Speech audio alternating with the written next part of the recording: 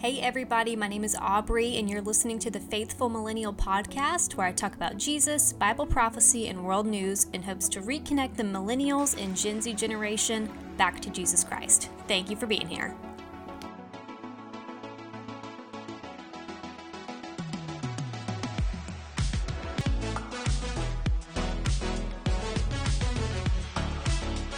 Hey everybody, welcome to episode 6 of the Faithful Millennial Podcast.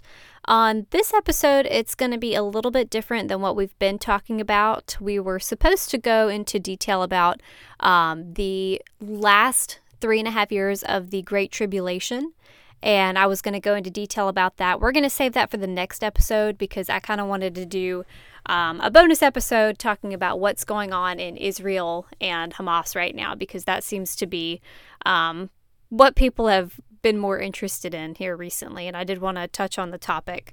If you're a Christian and you woke up on Saturday, October 7th, and you read the headline that Israel is at war, then you probably, like myself, have been able to turn away from the news reports that have been coming out of Israel since then. For me personally, my first thought was that this was serious and that my heart, it kind of sank into my stomach, because I know that for Israel to declare war, it has to be something really serious. And if you're also like myself, then this has probably consumed your thoughts and something that just keeps drawing you back to your phone just to read more updates and headlines. Every time I hear about another update, it's like worse than I could have imagined. Children have been kidnapped from their homes. Parents are murdered in front of their kids. I mean, I can't even imagine what the Israelis are feeling right now. I do want to make this point clear from the beginning. I've seen a lot of skeptics of Christianity, and even Christians, and Bible prophecy skeptics that are just saying things like, oh, this is just another scrimmage between Hamas and Israel. They'll get over it in a couple weeks. And that is not the case. This is nothing like what's been happening between these two in the past. In the past, Hamas will throw a grenade over the fence every now and then. They'll get caught, trying to cross the border from Gaza into Israel with a bomb jacket on, and the IDF always catches them. They disarm them. They immediately, that divisive plan usually doesn't get too far before the IDF realizes what's going on. However, on Saturday, October 7th, more Jews were slaughtered by that terrorist group than have ever been since the Holocaust. At 6:30 a.m. October 7th, Hamas, the Iran-backed terror group controlling Gaza, launched their unprovoked attack on Israel. They used rockets, they used paragliders, boats, motorcycles, other vehicles, whatever means they could, and they infiltrated Israel from Gaza. More than 1,300 people have been killed, including 25 Americans. That number will undoubtedly rise over the next few weeks. Over 3,400 are critically wounded. Over 120 people, I think actually the number is up to 199 people now, from all over the world have been taken hostage in Gaza that were in Israel.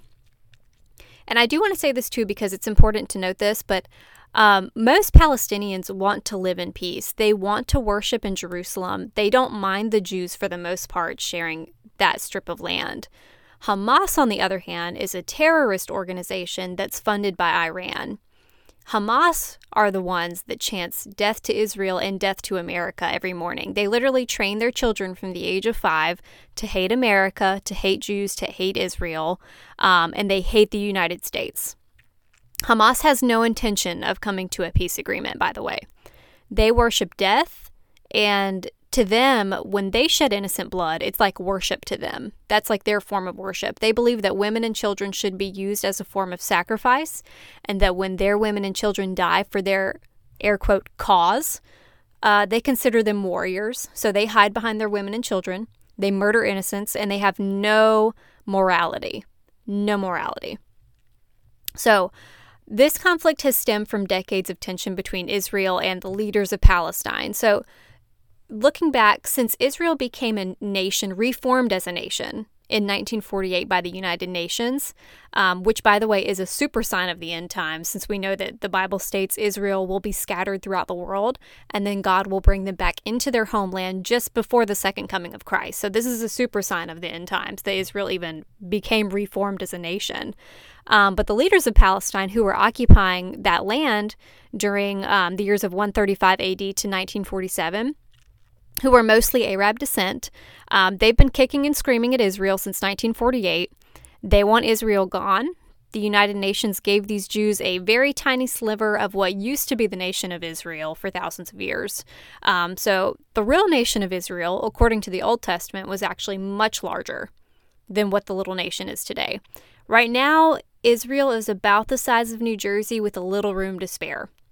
And Palestine, the leaders of Palestine, say they want all that land back. They want Israel to not exist anymore, and they want the Jews to not live in that land anymore. They want it to be the nation of Palestine, and that's what the people in Hamas are essentially fighting for.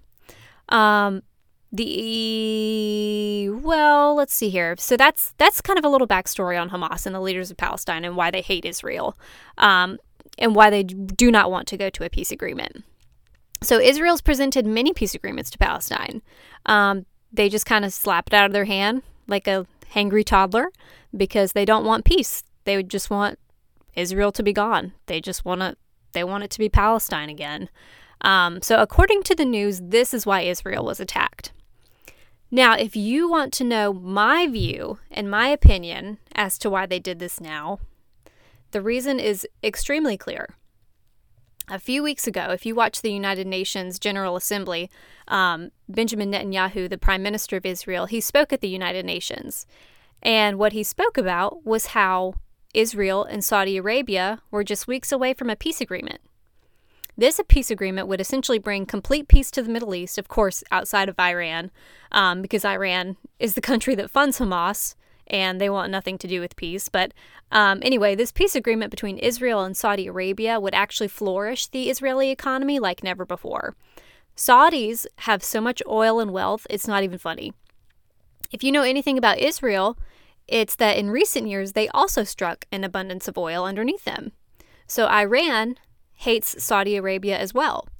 They hate the fact that Israel and the Saudis were even that close to a peace deal. And they don't want to even imagine what would happen if Israel became more rich and prosperous from this. Benjamin Netanyahu also told the United Nations that they were in the plans of constructing a pipeline that would connect the bottom of the UAE, Emirates, through Saudi Arabia, through Jordan, and I feel bad for not saying that right, United Arab Emirates. That was a tongue twister for me. Okay, through Jordan, through Israel, and that this would connect to Europe for trade. So this is one of the reasons that I believe that this happened when it did. Because Hamas said they've been planning this attack since the beginning of August. And that's also the time frame when the world kind of learned about this news of the Saudi-Israeli peace agreement. So we also know Iran gets a lot of funding and military support from Russia. Russia does not want this peace deal either, because Russia's economy literally runs on fossil fuels. Russia has an abundance of oil most of the world actually gets its supply from. So if Israel and Saudi Arabia both have an abundance of oil, then that would probably plummet the Russian economy even further than what it is now. By the way, Israel has agreed to distribute their oil to the world at a much cheaper cost than what Russia charges per barrel. So that would mean the cost of Russian oil goes down, and that means the Russian economy gets weaker. Now, you'll also hear about the nation of Russia in the Bible. In Ezekiel chapter 38, we hear about how Iran, Turkey, and Russia are going to go against Israel. They're going to war against Israel at some war at the end times. We don't exactly know when this war is going to happen, but we know it's going to be before the second coming of Christ. I personally believe it's going to be between the time of when the rapture happens and probably before the peace agreement is signed by the Antichrist. I think that's when the Ezekiel chapter 38 war will happen. But it's called the War of Gog and Magog. So I don't have time to break all that down right now, but I recommend you read Ezekiel chapter 38 and then come back to me and tell me that this isn't a biblical war. So I do want to touch on another thing, which is the real history of Israel, because that's what a lot of people are not understanding right now. Every time I go on Instagram, there's more misinformation about people posting about this nation of Palestine and how they, it's just a ton of misinformation going on right now. And a lot of people clearly just don't understand the backstory of Israel. They don't understand the nation of Israel and the history of it. So when it comes to Israel and Palestine, I'm just going to lay out the basics because it would take me over an hour to get into the nitty-gritty of the past 2,000 years, what's happened in that land. But Israel was first formed as a nation in the Bible, in the book of Genesis, when God promised Abraham that he would bless him.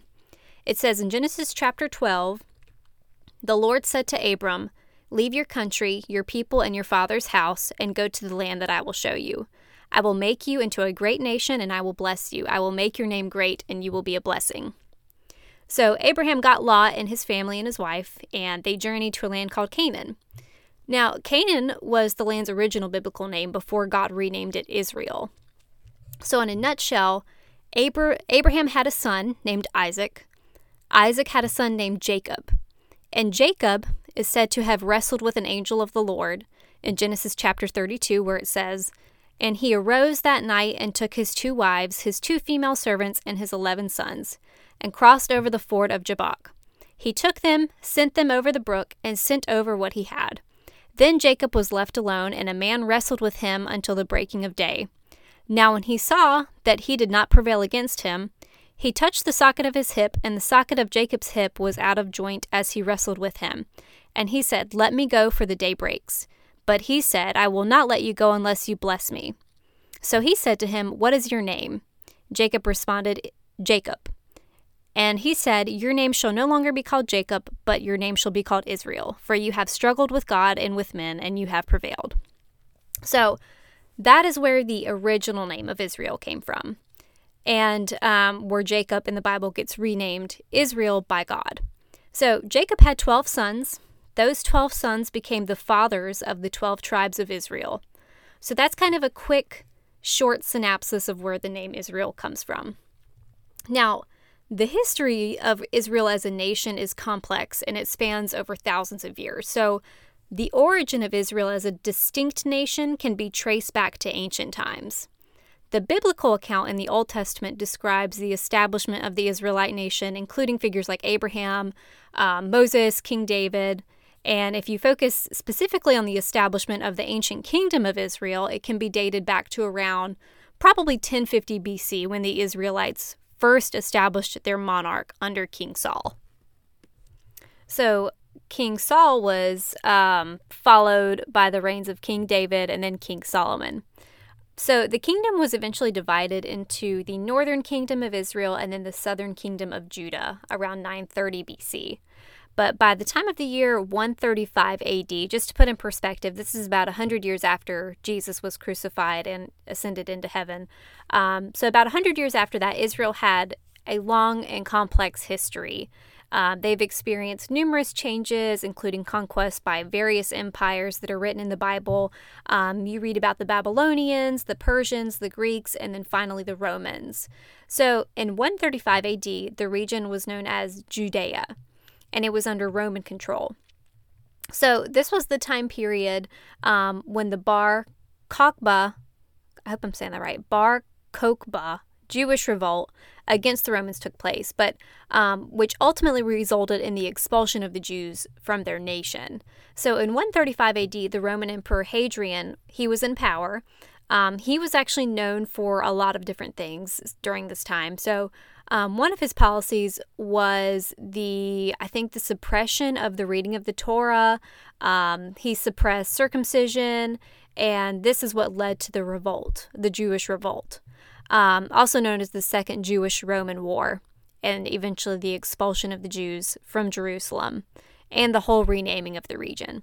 So the Bar Kokhba revolt was a Jewish rebellion that took place from 132 to 136 AD against the Roman emperor, which was in response to their oppressive policies. But the revolt initially did have some success. It was eventually obviously crushed by Roman forces, but they were having some success in the beginning. But after the Bar Kokhba revolt was brutally suppressed by the Roman army in 135 AD, Emperor Hadrian, he took several measures against their population. He essentially issued decrees aiming suppression of their Jewish practices. Like I said, he banned circumcision. He banned the study of the Torah. He banned the observance of Jewish festivals. And then he also renamed the entire province of Judea, Israel, to Syria, Palestina, which is a name derived from ancient times of the Philistines. And if you know anything about the Bible, you know that the Philistines were one of the Israelites' biggest enemies in the ancient times. So in an attempt to erase Jewish ties to the land, Emperor Hadrian, good lamb, Emperor Hadrian renamed the land Palestine. So that's where it dates back to. So if you consider the establishment of the Israelite monarchy in the 11th century BC, Israel was technically a nation for over a millennium before 135 AD. So I know that all of this sounds scary and probably confusing, which is why I highly encourage Christians and even non-Christians to study Bible prophecy, because in times like this, when it feels like you're on the brink of World War III, in my opinion, there's no other group of people that can really have inner peace than a Christian who studies Bible prophecy. It gives you hope. It gives you a little bit of peace of mind. There's so much disturbing things that have been going on in the world, and as chaotic as this war has been, it's also been reassuring to know that God already wrote this chapter in a book a long time ago. And we're in the times of the birth pains, as Jesus explained it in Matthew chapter 24. So while all this may seem all doom and gloom, I do have some really good news, and that is that Jesus Christ is coming back, and he is coming back very soon. It says in Matthew chapter 24 that there will be wars, rumors of wars, nation will rise against nation, kingdom against kingdom, and what this translates to is not that there will be local wars like there always has been, but this literally means that there will be nation against nation. It means world wars. And we have already had 2 world wars just in the past century and are likely on the brink of World War III. So the tensions from Russia versus Ukraine, the tension in the Middle East right now, the world is definitely divided. There's no other book in the world, in my opinion, that can accurately predict things that are happening right now like the Bible does. So I just recommend, if you haven't accepted Christ into your heart at this point, I don't know what to tell you. I mean, I hope that these things are getting your attention, and I hope that this podcast is reaching people that maybe are curious and just don't know about these things. But I would definitely open up your Bible. It's probably got some dust on it. It's probably tucked away in a drawer somewhere, but I definitely recommend crack it open and read Matthew chapter 24. Because Jesus says to not be afraid during this time. He says, all these things are the beginning of birth pains, but look up because your redemption draws near. So we have that to look forward to. We have the second coming of Jesus Christ to look forward to. We have the rapture to look forward to. And of course, nobody knows when that's going to happen, but I personally cannot believe we're still here. Like, I thought for sure that the Lord was coming back in 2020 or 2021. And even now, I mean, I have such a sense of imminency. Every time I wake up in the morning, I thank God for waking me up. I thank God for the roof over my head, clean water, heat, air conditioning, and I thank him most of all for the Lord Jesus Christ and for the redemption of my soul through him. And I thank God for the moment of the rapture when it's going to happen, where we're simultaneously changed and we appear before the throne of God. That is just like my blessed hope, and I look forward to it every single day. And knowing Bible prophecy and knowing these things will bring you so much more clarity, and it will bring you peace. It will bring you joy. You'll be able to raise a family in this world and not be afraid of the future of what your child's going to grow up in, because you're going to be standing on a biblical sound mountain with God, and nothing can move somebody that's holding hands with God. So look up, because your redemption draws near. But anyways, I just wanted to address all of this because I know it's confusing. I know that there's a lot of misinformation. I hope this podcast helped clear some things up. And I really hope that if you have any questions, to please reach out to me. I did want to reference somebody that I get a ton of my information from when it comes to Israel Hamas. His name is Amir Sarfati. If you don't follow Amir on Instagram or Telegram, I highly recommend doing so, especially if this is a topic that interests you. He's a Messianic Jew, and he actually lives in Israel at the Valley of Megiddo, which is actually where the Battle of Armageddon will take place at the end of times. He lives literally on that, which is just so cool to say that you live there. But he's giving real-time updates about Israel right now. I think he used to be a general in the IDF, so very, very informative person to listen to when it comes to Christian news, Bible prophecy updates. And then Jack Hibbs is another great pastor to listen to for this information. The Prophecy Pros podcast, that's such a good podcast. If you're really interested in prophecy and you're tired of waiting 2 weeks for me to bring out my new episode, definitely listen to the Prophecy Pros podcast. A lot of good information from them. But have a blessed week, guys. I hope you enjoy this episode. And next episode, we're going to talk about the last 3.5 years of the Great Tribulation. We're going to talk about the mark of the beast. We're going to talk about the death of the Antichrist and how he gets resurrected, the Battle of Armageddon. We're going to talk about the second coming of Christ. So hang tight. We're going to get crazy, but have a great week, guys. Bye.